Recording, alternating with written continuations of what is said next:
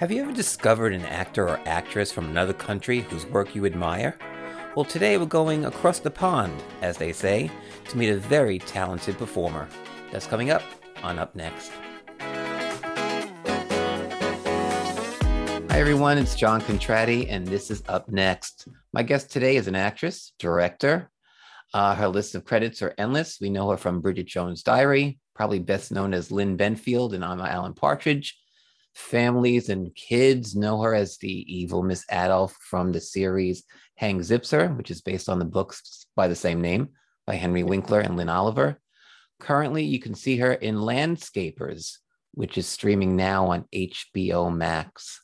Welcome, Felicity Montagu. Thanks for having me. Oh, thanks for being here. So where exactly are you? You are probably my furthest guest that I'm interviewing. Well, I'm in a place in London, in South London. I live in South London, and uh, I love London. It's a great place to live. I love cycling, and I love walking, and I love the river. There's no better place than have a river that runs through a city because it's a great place for people to gather. Even with the COVID pandemic, even last year, it was a place of great celebration. People would go down with picnics, always have done for centuries. But it's there's something very historic about the Thames. I'm sort of in love with it, really. Did you grow up near there? Where did you grow up? No, I didn't. I grew up in Yorkshire, where my mum wasn't northern. I was brought up in Leeds. My mother was Australian. She was an Aussie. She was born in Brisbane. My father was ex-military. He served in India. He was in the Second Punjab and fought in Burma. And he met my mother in an industrial job in Australia, and they met a bush party in outside Brisbane. So that was it. Did you come from a family of people in the entertainment field, or was that just your desire? No, no, more military really. It's a very military background. I had three brothers in the army, and who I'm very proud of, and my father I'm very proud of. He was in the army and went into industry afterwards. My brother-in-law was in the army. I mean, they've all gone into different fields since they've retired or moved from the army. And my mother was medical; she was a cytologist. So, but it is interesting. The next generation down from me, my nephews and nieces, they're very musical. What my nephew Robbie Ellison is a jazz drummer. He trained at the Guildhall. My son's a stand-up comedian and writer. My daughter's an actress and writer. Come Pilates instructor as well. And my nephew George Montagu is a model and a stand-in. So and he's a composer. So it's really curious. There's a lot of artistic sort of ability in the family, which I was oblivious of, in my generation. So you became interested high school, college. When did you know that I want to be an actress? At five, I was in my bedroom, and I came from a family of five kids, six and a half, within 6.5 years. And so it's hard for my mum to keep tally.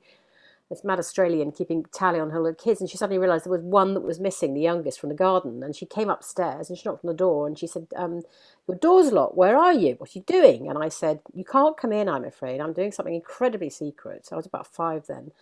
I didn't know anything about theatre. I didn't watch much telly, really. We watched Dad's Army. We watched Poldark. We watched very little, actually. We only allowed, my generation, as you understand, John, like you, we would be allowed an hour or half an hour of television, and then it would be off. This great black and white television would be off. There was no other sort of, so everything was like having to imagine stuff, on your own. So my mum said, look, please, I really want to come. She was really worried. She really thought, what is she doing in there? Is she opening a window, trying to do acrobatics or something? So I came in and I said, you just have to be really, really quiet. And I was doing the Three Witches. I was doing the Cauldron. And apparently mum just could not understand where it all came from. But it was just that she sat down quietly, and I said, as long as you're quiet, you don't make a sound, I don't mind you being in the room. And then I just got on with it, and I built little props and a little fire. And then I kind of forgot about all that over the years, and I danced a lot. And then I kind of got a passion at 16, and I think I just felt good doing it. I felt great being someone else, and that's what I revel in. I revel in going into somebody else's head and becoming somebody else. And I get disappointed when, people talk about you have to come from a certain place, you have to be a certain person to act a certain role. And for me, I want the young to go into it and do anything, be anything you can, and imagine you're somewhere else. I mean, that's what acting's all about. It's about taking yourself into a different world, and that's what I loved. That was my dream, really. So it was the perfect job for me. What was your first role, your major role, Oh, my first major role was something called Unsuitable for Adults, theatre-wise, theater-wise? by Terry Johnson. Yeah, at the Bush. And I had done a few things before, but they were of no consequence really. And I mean, they were important in terms of the learning curve. But I mean, if you say something major, um, it was that, and it was directed by Mike Bradwell, and it had Tim McInerney, Joanna Pierce. Oh golly, I can't remember everyone's names, but it was. I played a failed stand-up comedian, and I had a massive long monologue, and it was too much pressure really because I really didn't have enough experience at that point. Um, so it was baptism by fire, really. And then soon after that, I was at the Royal Court upstairs, and then I was at the National, which again, I wrote 70 letters, 140 letters, 70 letters, 140 letters to lots of reps, and I just couldn't get seen. Because in those days, you didn't have sort of the digital sort of connections that we do now. It was very much, if you didn't have an equity card, they wouldn't look at you, they wouldn't see you. I imagine America was the same at the time in the 80s. Um, but suddenly I kind of got propelled into the London scene. And although it was incredibly exciting, and I learned on a very steep learning curve, I mean, it was wonderful working with Howard Davis, um, you know, Gillian Barge, incredible theatrical names, Stephen Moore, Tony O'Donnelly, Stephen Ray, for God's sake. I mean, that was just, I mean, to act on stage with Stephen Ray, although at the time I knew he was a great, but I didn't know, I hadn't seen all his work. But I knew he was a phenomenal, skilled actor, and still is. He's a wonderful, wonderful actor, and with such ease, he'd go onto the stage, and you could see he was just, a master. So I learnt a great deal, having propelled up there was, and then I went into the no man's land of television really, and so disappeared for years, just working slavishly in television and earning a living, and then having kids and paying the mortgage and doing whatever you have to do. So I first discovered you from Bridget Jones' Diary and Yeah, Doc Martin. That was the first time. yeah, So, yeah. so Bridget Jones' Diary, I mean, that was pretty much Renee Zellweger's, first major role. What was that like working with her and working on that movie? Well, she's astonishing because you meet her, and she was totally in the role. And she had a very hard time from British actresses saying, why has she got this role? We know how to play it better. But I'll go back to something I did with Stephen Ray, with Howard Davis at the National, the Chagrin. I played an Irish Colleen. And I said to Howard Davis when he gave me the part, surely you want to give this to an Irish person? He said, I've seen a lot of Irish actresses and they're all excellent, he said, but they aren't Colleens in my head. You're a Colleen. And it's the same argument with uh, Bridget Jones's Diary with Renée Zellweger, is that I said to her, it's really weird, is that you are so Bridget. It's extraordinary. I said, I mean, and I know where that sort of Bridget comes from. She comes from like Surrey, somewhere in Surrey. She's not posh, but she's kind of, she had that wonderful sort of hopeless sort of, you know, sort of lack of expectation in life that something terrible was going to happen. And she was perfect. So if someone had discriminated against her not to play the role, we would have lost that Bridget. And she is I think the first Bridget Jones's Diary, she was superb in. And she just hit it. She just hit it so well. So she was absolutely charming. And on the premiere night, she was absolutely, it was quite funny on the premiere night because I was picked up by a chauffeur, and I sort of said, I can get there on my own. I'm not sort of used to that sort of level of luxury, and all I've had it in the past, but I quite like walking to places, and I like walking within tubes, and I like being independent. I had lots of time to be in an old people's home and be driven about and, put in front of a television. There's lots of time, life's too short. But anyway, I had to get in the car and they drove me up, and I said, well, just drop me off here and I'll just tinkle in through the line. And no, I have to drive you up. Anyway, this guy got it so wrong. I was just in front of Renée Zellweger, Colin Firth, and Hugh Grant. and all the publicity machine was generating it up for these guys to arrive. And I was in the way. I think I was actually in between Renée Zellweger and I can't remember. One of the Spice Girls was there, and I was absolutely ballsing it up. And the bodyguard said, "Get down, get down!" And it's because I was reading the shots of Colin Firth and Renée Zellweger and Hugh Grant, which was quite funny, really. But that was the first time I really met that mega wall of success, movie land wise, where the crowds, the movie, the people, just everything took off. I mean, I didn't take off, but I love playing Perpetua because she was. It's a great shame we didn't find a room for her because Jonathan Cavendish, the producer, used to bump into me and say, "We're trying to get her in, but we can't get the character in." But actually, she was a great character, a great, quite an inspirational character, and quite a overprivileged, but knew it. And I think that's quite an interesting combination. Often those sort of rich people, they're played as though they don't know it. And actually Perpetua knew she was privileged and was actually it was quite balanced as a result of it. And I think that's quite an interesting interpretation of that kind of class of woman. But I think Renée is a phenomenal actress, actually, absolutely phenomenal. And as is Colin Firth. And I think that, I mean, have you seen Supernova? I mean, I've just seen that recently. And he and Stanley Tucci, they're astonishing in it, and Colin Firth was astonishing in it, and I think that Renée's achievement in Bridget Jones's Diary was, I mean, how did she know that character so well? She must have done so much research, and that to me is sublime acting. That's acting where I think, yes, that's so exciting because you've taken on a completely new persona, you understand her mind, and you physically get her right, and then you just play Renée within all of that, and for me that's genius, and that's my favourite kind of acting, really.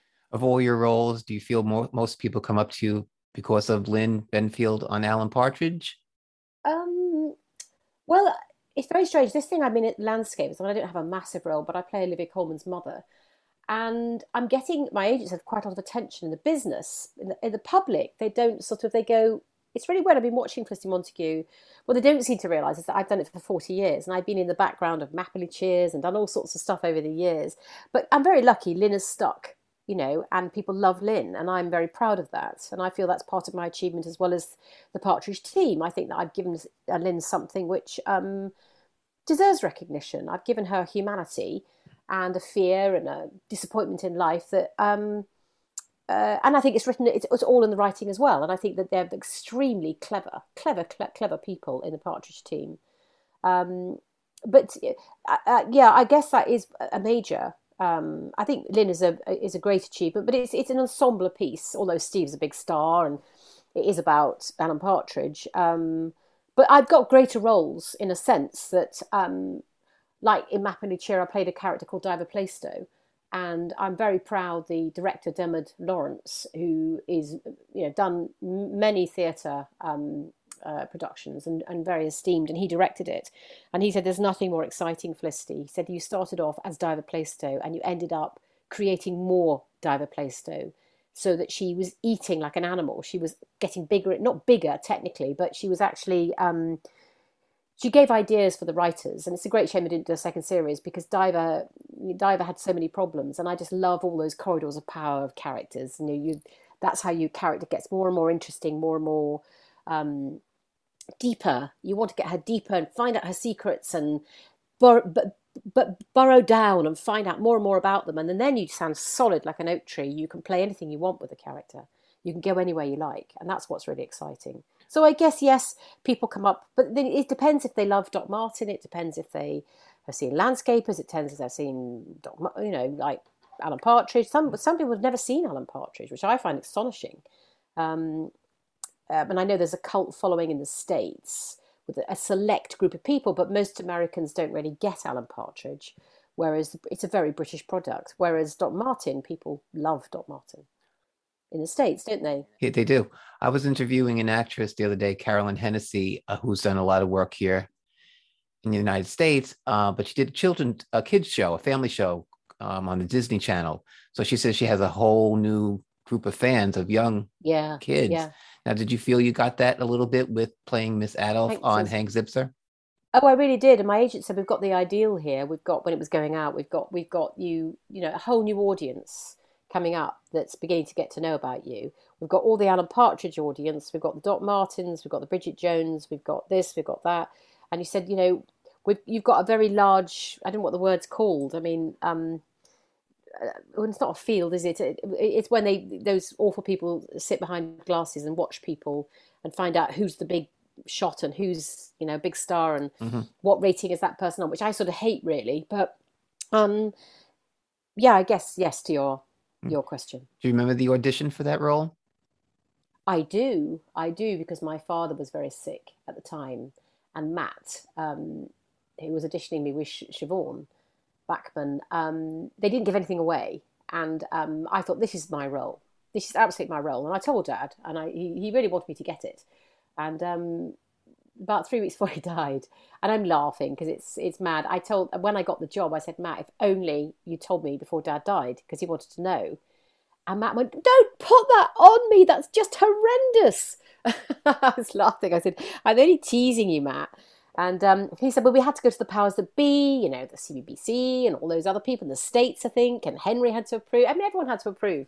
But what a dream job. I mean, I've got a great mate, Javon Prince. And Nick Mohammed was supposed to come here yesterday, but because of COVID, we decided it wasn't a good idea because his kids have been in nursery, and Juliet Cowan, and there's just it's such a family. It created such a family, and Anne Brogan's very clever. She put together a great team. But the person who's really clever is the person who wrote the books with is it Jan Oliver, Lynn Oliver and Lynn, Henry sorry, Winkler. Lynn Oliver. I do apologise. Yeah.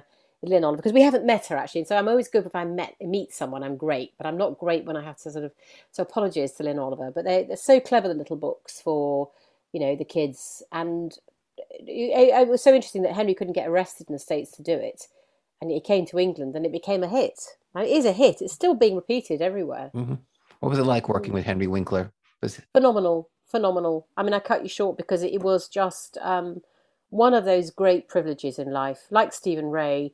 You're working with, like Steve Coogan, you're working with a Rolls Royce. You're working with somebody who just is a phenomenal actor. Henry's timing is, well, I mean, we know because of what he's done, but it's he doesn't need to hear this, and the world doesn't need to hear this because the world knows. But just as an actor working with him, it was just so exciting, and he'd create stuff, not to get attention to himself, but because he's so creative, he would just find something. I mean, he's natural. He's a complete natural. And it was just an utter privilege to work with him without being lovey. God, I'd love to work with him again. I mean, just to be on set with somebody who's so consummately good at what they do, and so sweet and charming, as Stacey is as well. And we had dinner with them. They had this beautiful dinner. My daughter and I, Olivia, went out to the States because she got shortlisted in an international writing competition, so she was invited out. And I kind of like jumped on the bandwagon and said, I'll come too. And so Henry said, oh, come. It's Henry and Stacey invited us for dinner. We had such a lovely time catching up. And it feels sadly so many miles away, really, because I'd love to see more of him and Stacey. But, we all live our lives. But it was just one of those very, very extraordinary experiences where you meet someone who is such a good person and such a phenomenal talent. And I feel sort of really blessed actually to have worked with him. And I learned so much from him, just being on set, just seeing how he purports himself with such dignity and with humour and utter professionalism. And then he just gets to the truth of the moment in a succinct way that doesn't take time. He doesn't take up time. He just gets to that moment. And, well, what can you say? There's no more to say, really. It was a very, very lucky experience. And I learnt from him. I mean, I'm not a fool. I will sit and I will realise what I lack and what I don't have and my flaws. And I'll sit there literally thinking, I can learn from this. I can really learn. And sometimes I meet young people and I think they're not learning. They're on their mobiles, just on Twitter, Instagram, waiting for a break. But the break's there. The break's there in front of you. If you're working with someone who's phenomenally talented, just watch and learn and listen, and you'll get there, because that will take you there, because your work will get better and better. Your latest project, Landscapers, can you tell us something about it without giving too much of it away? True story? Am I correct? This is a true It's story? it's based on a true story. It's based on, and this is a fact, basically. Uh, it's Olivia Colman plays the mother. David Tulis, the mother. I play the mother to Olivia Colman, but Olivia Colman plays the daughter.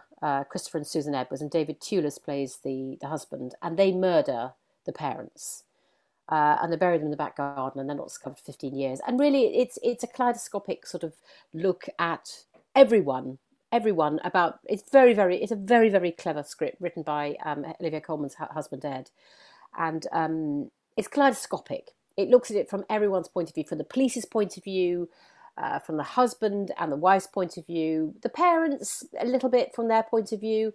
And it's a myriad of surrealism and but there's a real narrative to it, and it's realistic, and it's sort of funny and sad and devastating at times, and the press are hailing it. Really, they're saying it's extraordinary.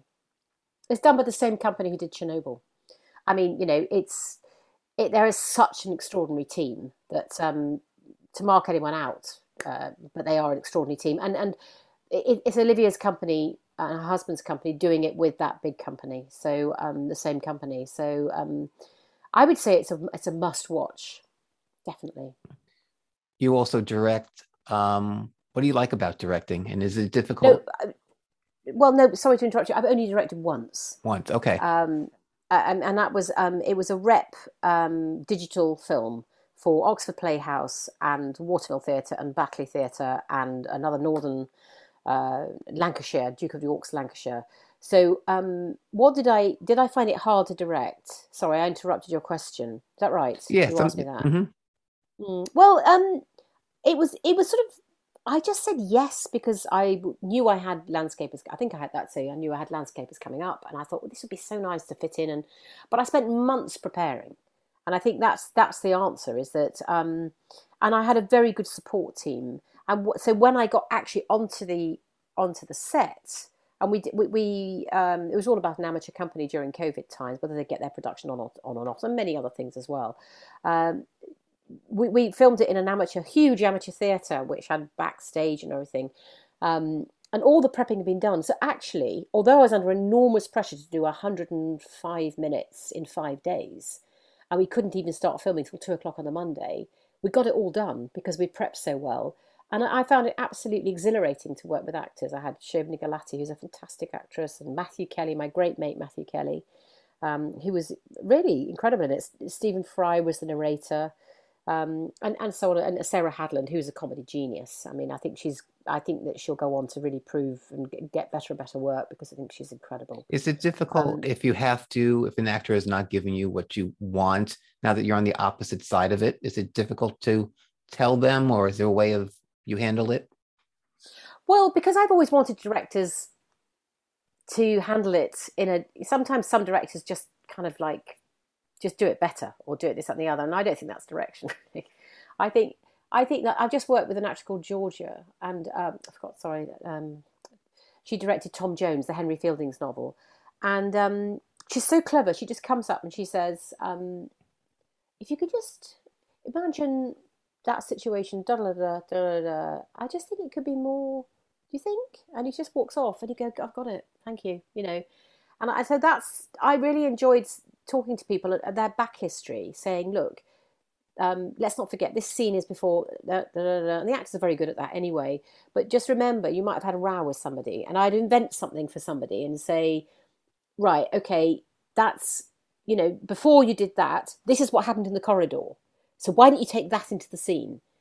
And don't tell the other person. So they'd go out, and then that would happen, and then something would happen, and you see something. So you just keep them on their toes, really, and they love it. They loved it. They loved that sort of organic process. I mean, some actors just don't need it. That's it. They're fantastic, but actors have good days, and like me, they have good days and bad days, and tired days. And when they're tired and we're up against it, and we're doing things really fast, which we were in that. Uh, I thought it was a little, quite clever to do, and I've learnt that from directors who are really the best directors. They kind of do little droplets. They don't threaten you. To threaten an actor is to shut them down. And they're like flowers. They need to be. I mean, they sound pretentious and precious, but they put themselves out there, and you know that. And they need to be encouraged, and made to feel that their flowers can bloom and they can come out and do the very best. So yeah, and there's an astonishing actress called Emma McDonald who's just a name to watch, and it was called Going the Distance anyway, and I think it might be online. Online.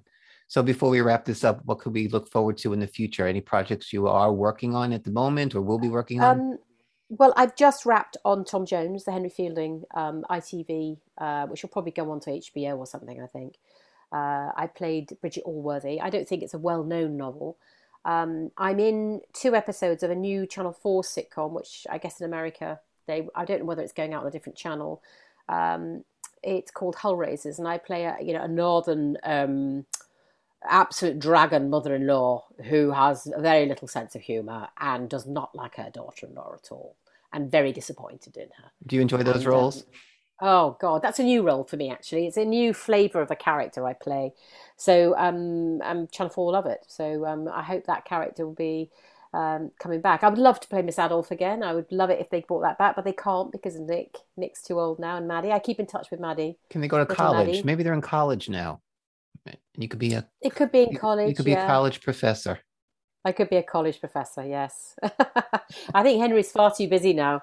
I think he's doing movies and God knows, which I'm so thrilled about. So I appreciate this very much. Let's check out Landscapers on HBO Max. And Felicity Montagu, thank you so much for being here today. Good pleasure, John. Lovely to speak to you. So this is John Contratti, and you've been listening to Up Next.